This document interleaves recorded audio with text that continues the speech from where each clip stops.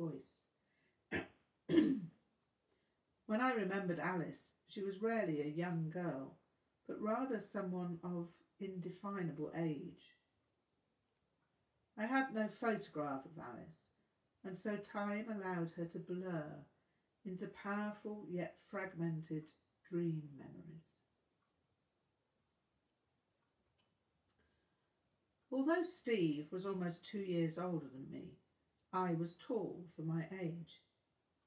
I'd grown to full adult height, 5'11", by the age of 11.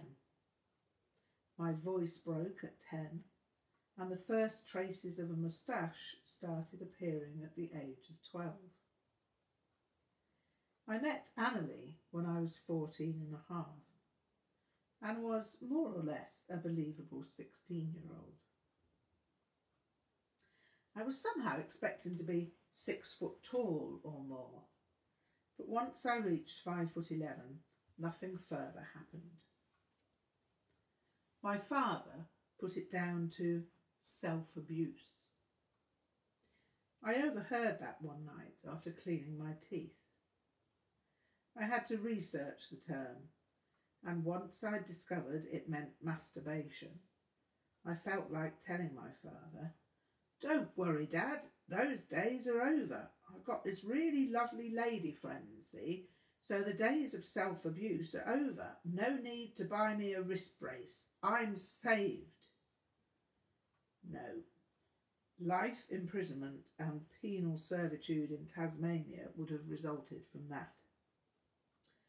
My mother simply told my father that they should be grateful that I was the height I was.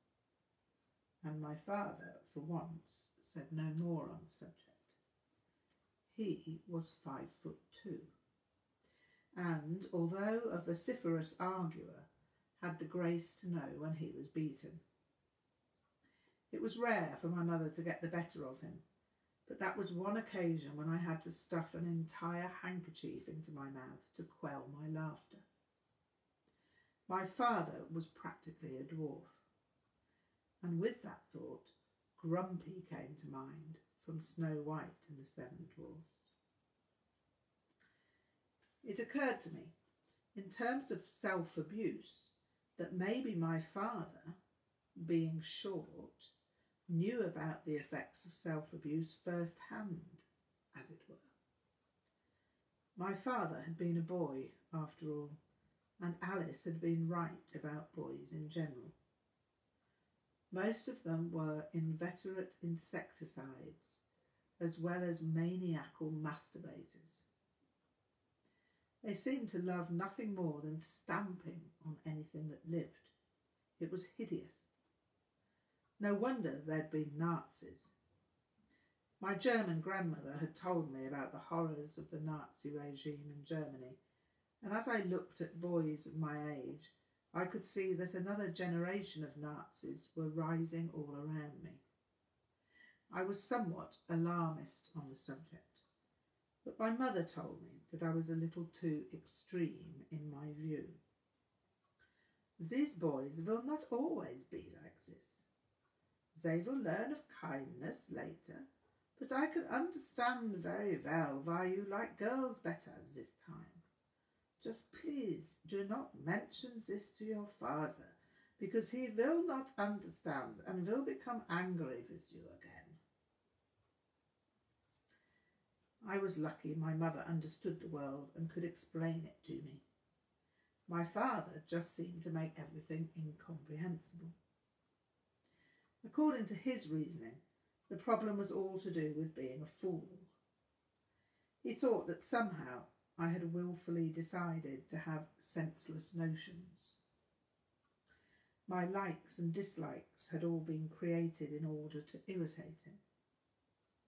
I'd developed a stammer for the same reason. I'd known it would infuriate him, and I'd started stammering deliberately. My mother told me that the doctor had said this was impossible, and the doctor had had words with my father. After that, my father seemed to calm down a little, and life became less imbued with his unaccountable rage. That was a decade in the past now, and my stammer had receded somewhat. It was completely absent with Annalie, and so I gained the sense of having transcended both childhood and adolescence. I'd be 16 in June, which was the age I was supposed to have been when I'd met Annalie.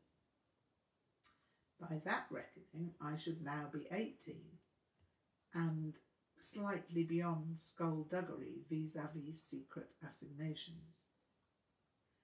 Maybe things were different in Switzerland, and 18-year-olds were still under the parental wing.